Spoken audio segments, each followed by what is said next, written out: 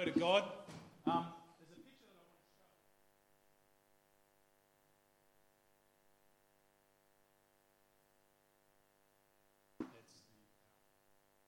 I went to a health food store. That's hard to believe, but I actually went in there.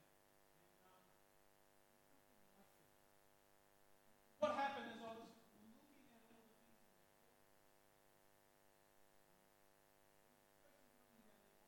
So, as a good English gentleman, I stood back and let the person through. And I didn't realise how close I was already standing, and I bumped this shelf that was literally full of.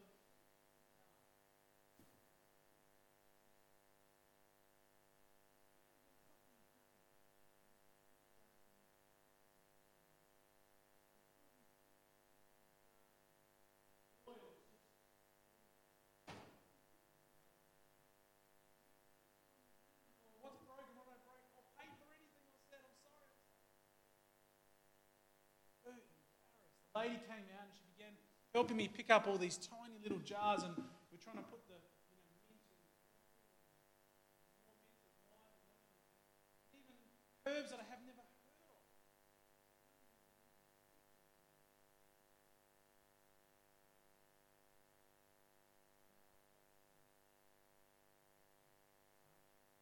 About 25 or 26.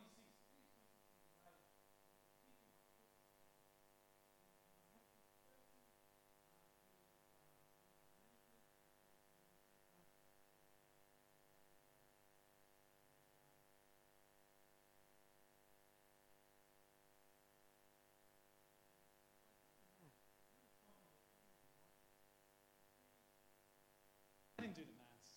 And so I said, now this is actually a woman who is pregnant. Boost myself up.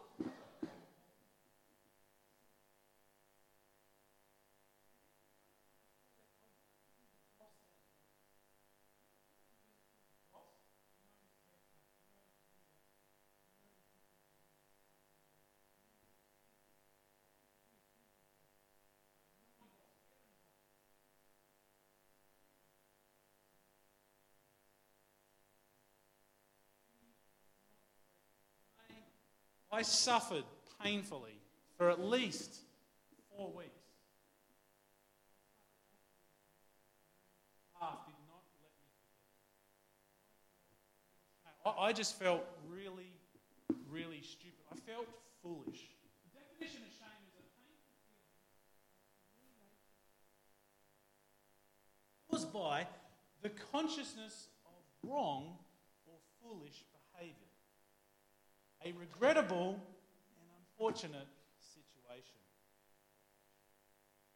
I like this picture because I think for me it describes the notion of shame very clearly. You kind of feel alone and you feel like the light is on you and everyone's looking at you.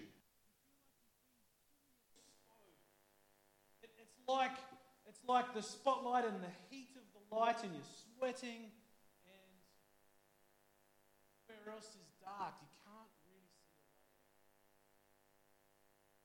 see a way out. It's something which captures you and holds you captive. Having shame is like being handcuffed. It's hard to break out and break through. Thanks, mate. Hello. It's hard to break out and it's hard to break through. Have you ever felt shame before?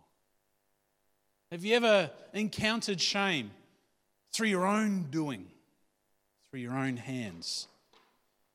Have you ever felt sad for something you've done? Have you ever been in tears? Not necessarily public tears, but you've been in tears because of that shame. Or maybe sometimes you've been on the opposite end and someone has done something shameful to you and you actually want them to feel shame. Is everyone with me here? Is anyone else a bit like me? Oh, the kids, honest children, I love you. The adults aren't as courageous. But we all do it, don't we? We want the other person, yes, Beth, we want the other person to feel shame. We want them to almost come back to us a little bit disempowered. Shame is a powerful powerful emotion. For Peter, the Apostle Peter, he felt shame and tears came to his eyes. For Judas, he also felt shame, but it ended in death. Today, we're continuing our series, Not Ashamed. And if I had to give a title to the message, it would be this: He pleads for you. He pleads for you. In your Bibles, turn with me to Matthew chapter 26. And we're just going to read a few verses, and then we're going to look at a few verses as well from Luke. Matthew chapter 26. Verse 39, it reads this: He went on a little farther and bowed with his face to the ground. Jesus is in the garden. He's just finished the last meal with his disciples, and he's praying. And it says, My Father, if it is possible, let this cup of suffering be taken away from me. Yet I want your will to be done, not mine. Then he returned to the disciples and found them asleep. He said to Peter, Couldn't you watch with me even 1 hour? Now, I can't remember if I was engaged or dating or married. That's already a bad way to start a sentence. But I went with Beck and some friends of ours to see The Phantom of the Opera. I couldn't even stay awake 1 hour. You are looking at a Philistine. I couldn't, I fell asleep. It was one of the most expensive sleeps I've ever had. I can't remember if I was married. Okay, I wasn't married. Clearly when you're dating, you're still on real good behaviour. So it's one of those three categories. I went with Beck to the movies. And we saw the movie Titanic. Who's seen the movie Titanic? I couldn't even stay awake 1 hour. Not my finest hour. And Jesus says, couldn't you watch with me? Couldn't you stay with me 1 hour? And then Jesus goes on and says, keep watch and pray, so that you will not give in to temptation. For the spirit is willing, but the body is weak. Throughout these passages, one of the regular words that comes up is prayer. Is prayer. And in Luke chapter 22, we again learn that prayer is normal, is often, is usual for Jesus. In Luke chapter 22 and verse 39, it says this: Then accompanied by the disciples, Jesus left the upstairs room and went as usual. In other words, it was normal behavior. It was part of his routine. It was not out of the ordinary. It was normal. It was usual to the Mount of Olives. Then he told them, pray that you will not give in to temptation. So prayer is usual. But just in those few verses, the idea of temptation has come up a few times. Would you agree? In Luke chapter 22 and verse 31, there's a passage of scripture here that I want to share with you. Simon, Simon, Satan has asked to sift all of you as wheat. But I have prayed for you, Simon, that your faith may not fail. And when you have turned back, strengthen your brothers.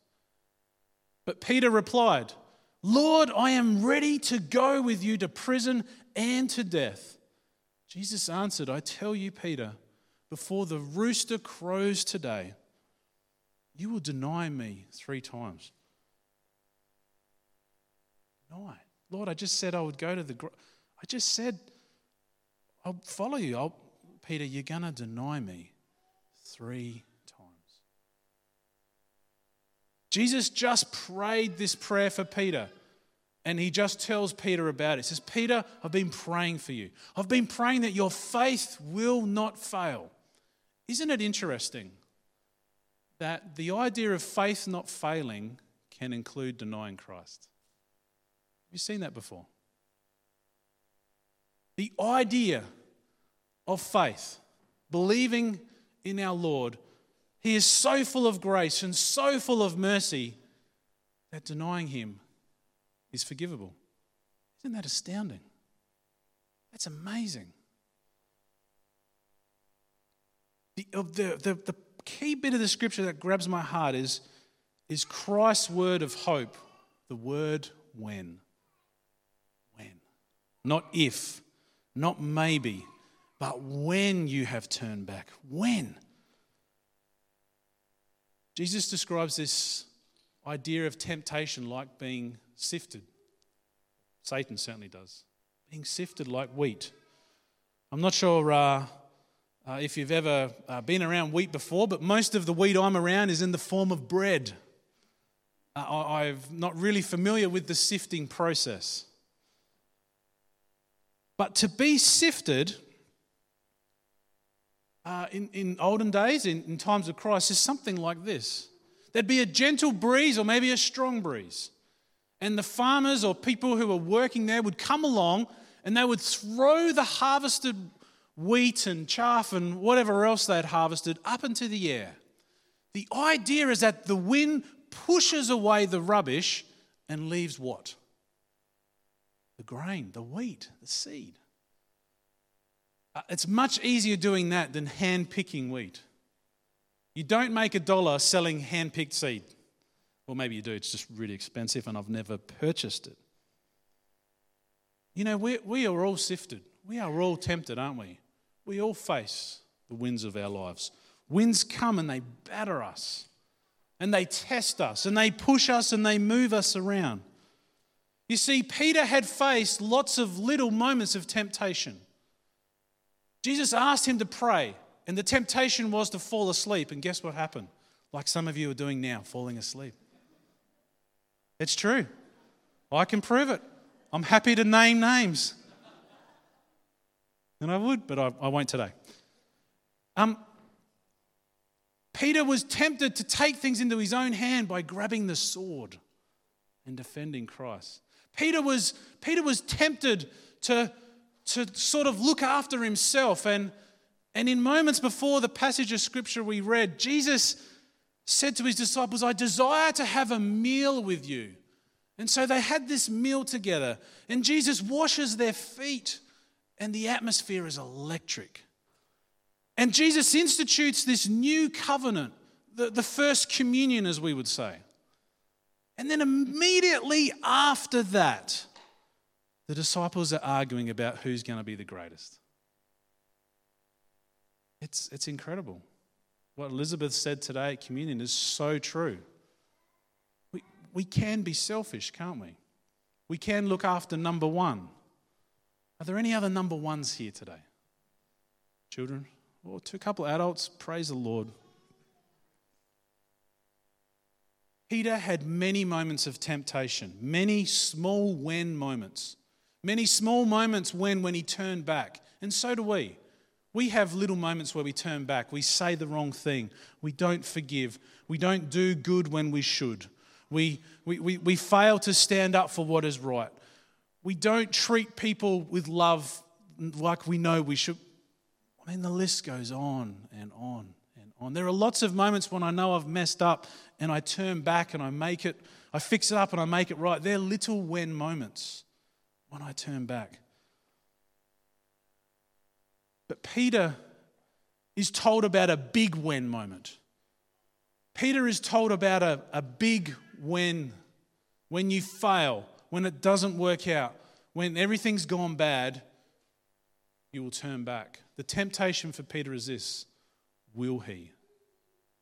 When your big when moment comes, will you turn back? Most of us can handle the little when moments as I've described.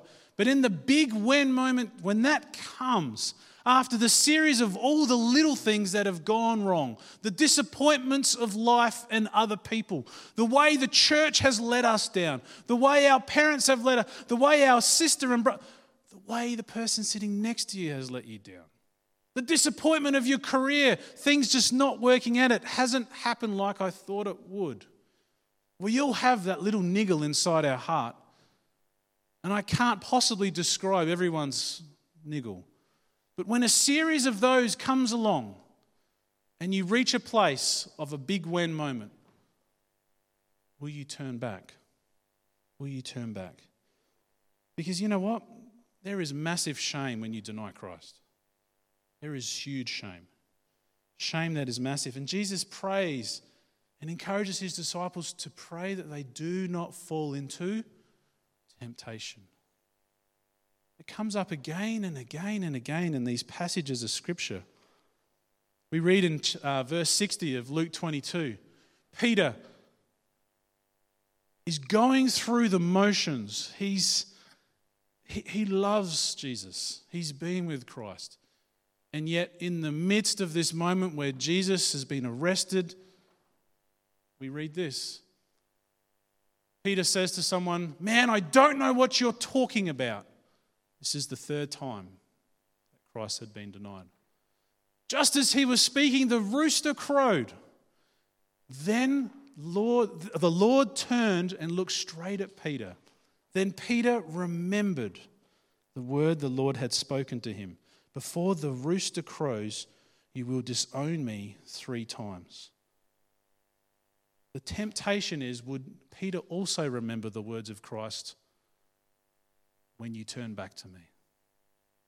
That's the temptation. The temptation is to forget that bit and just focus on the denial, focus on the failure, focus on the shame that I'm feeling.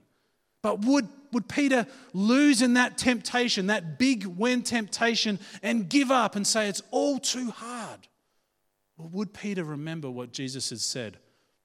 It wasn't an if, it wasn't a maybe. It was a full of hope and full of life. Peter, when you turn back. When you turn back. In looking at the lives of Judas and Peter, one of the conclusions I came to was tears. It was one of the conclusions that I came. You see, Judas faced temptation. He had no idea what Jesus was doing. He couldn't make any sense of it. He couldn't really trust him. Jesus was saying really hard things. He lost confidence. He lost that when moment, and he gave himself over to Satan and temptation. Satan felt his moment had come. There was a way to get this Son of God and to kill him. Judas, full of his own pride and grandeur, maybe he thought, if I dispose of my Messiah, who the religious system despises, they will elevate me. Makes sense. If you kill the Caesar, you're probably going to be the new Caesar. Judas, in his own heart, maybe he thought, I'll move Jesus on. I'm not entirely convinced. And then the masters of the religious system will reward me. They will elevate me. I will be part of the religious elite. I'll be part of the system. I'll take my place in the hierarchy. And he betrayed Christ completely. It's interesting. I don't read about the tears of Judas. I don't read about those tears. Because Peter didn't understand either. Clearly we see in Scripture that Peter didn't fully comprehend or grasp what Jesus was doing. Peter's even told of his betrayal, of his denial. Peter's told of his denial. And then he denies Christ. But what's Peter's response? Tears. That's the difference between these two. That's the difference in their moment of failure. That's the difference. As one denied, there were tears. As the other betrayed, there was just shame. Heaped upon shame, heaped upon shame, heaped upon shame. We're just going to watch a 4-minute video clip of when Jesus is betrayed and when Peter realizes he's denied Christ. Amar lana en ant Meshiach bar Elachachai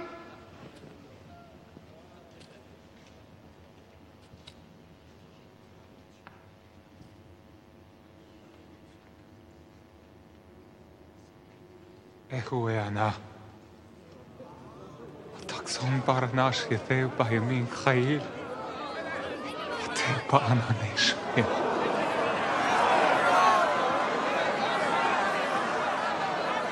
Shila Kulkom Shamila Pakashkian shahadu shamin millate magseratkom.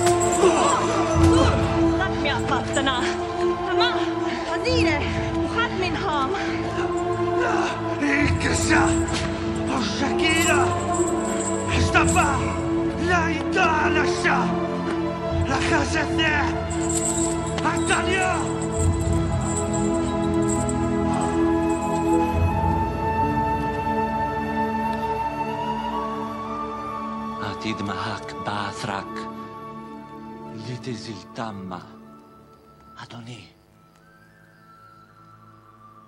על בית הסוהרים, אבל מות. Amin mer analak. Di pitram tangala grat in yunuth. Te kakathani telotut.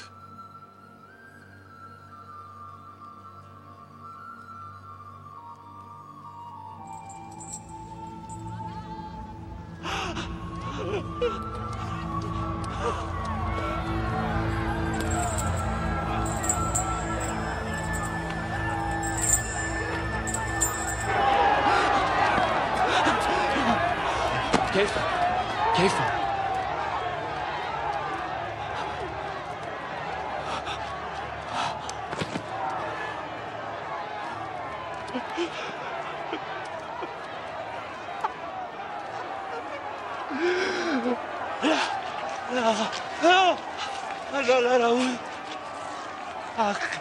لا أبي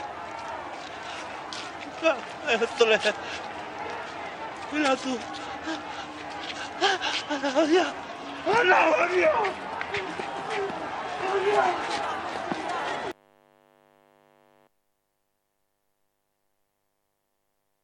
The difference were tears.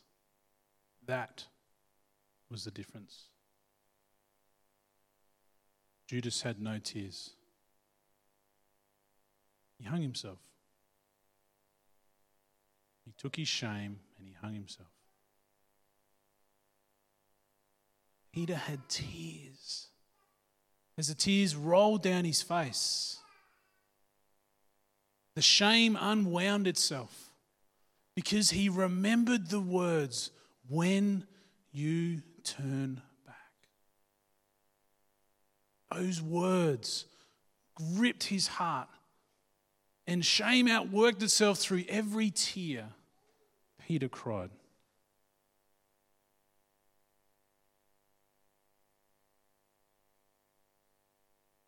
I just want to leave you with this thought. Only Jesus can overcome shame. Only Christ will overcome it. I just encourage you to give Christ your tears. Give Christ your tears. Give them to Him. Whatever shame it is that you feel. It's okay even to cry for another person who you know is not with the Lord, who you know is struggling. It's okay to cry for them. Give your tears to Jesus. Don't be ashamed, because Jesus wasn't. He endured all of the horrors of the cross, including denial of his closest friends and even betrayal. He endured it all. He was not ashamed to give his life for us. So, brothers and sisters, let us not be ashamed to give our tears to him. There's two passages of scripture. We're going to close. From Hebrews chapter 12 and verse 2. It says, we do this by keeping our eyes on Jesus, the champion who initiates and perfects our faith. Because of the joy awaiting him, he endured the cross, disregarding its shame. Now he is seated in the place of honor beside God's throne. And Romans chapter 8 and verse 34 says, who then will condemn us? No one. For Christ Jesus died for us and was raised to life for us. And he is sitting in the place of honor at God's right hand. And I want you to capture this, pleading for us. Jesus is pleading for you. Give him your tears. Don't be proud. Give him your tears. Heavenly Father, we thank you that you endured the cross. Your word says it was for joy. For joy, Lord. Lord, we love you. Yet even at times, Lord, we deny you. We deny you in all sorts of ways. Yet, Lord, we love you. And Lord, we need your help. Father, thank you that you are pleading for us in prayer. Thank you, Father, that your Son is interceding for us, that we might turn at every moment, that we might give our tears to you, that we might be called your servants, that we might be called your children, that we might be called those who know and love you. Jesus, help us. Help us to handle this shame. Help us to give you our tears. Lord, we thank you for your word today. We thank you for your service. Lord, we thank you that we can come together to honor you, to think about you. Lord, as the psalmist wrote, Lord, we find every thought of yours precious. Lord, as we go now, Father, I pray that we would encourage one another. That, Lord, we would build one another up. Just as you spoke to Peter, you said, when you turn back, strengthen your brothers. Lord, help us to strengthen one another. Lord, bless every person here. We thank you for Beth. We thank you for this dedication service. And everybody said, amen. God bless you. Please stay with us for a cuppa, for a cake, and for fellowship.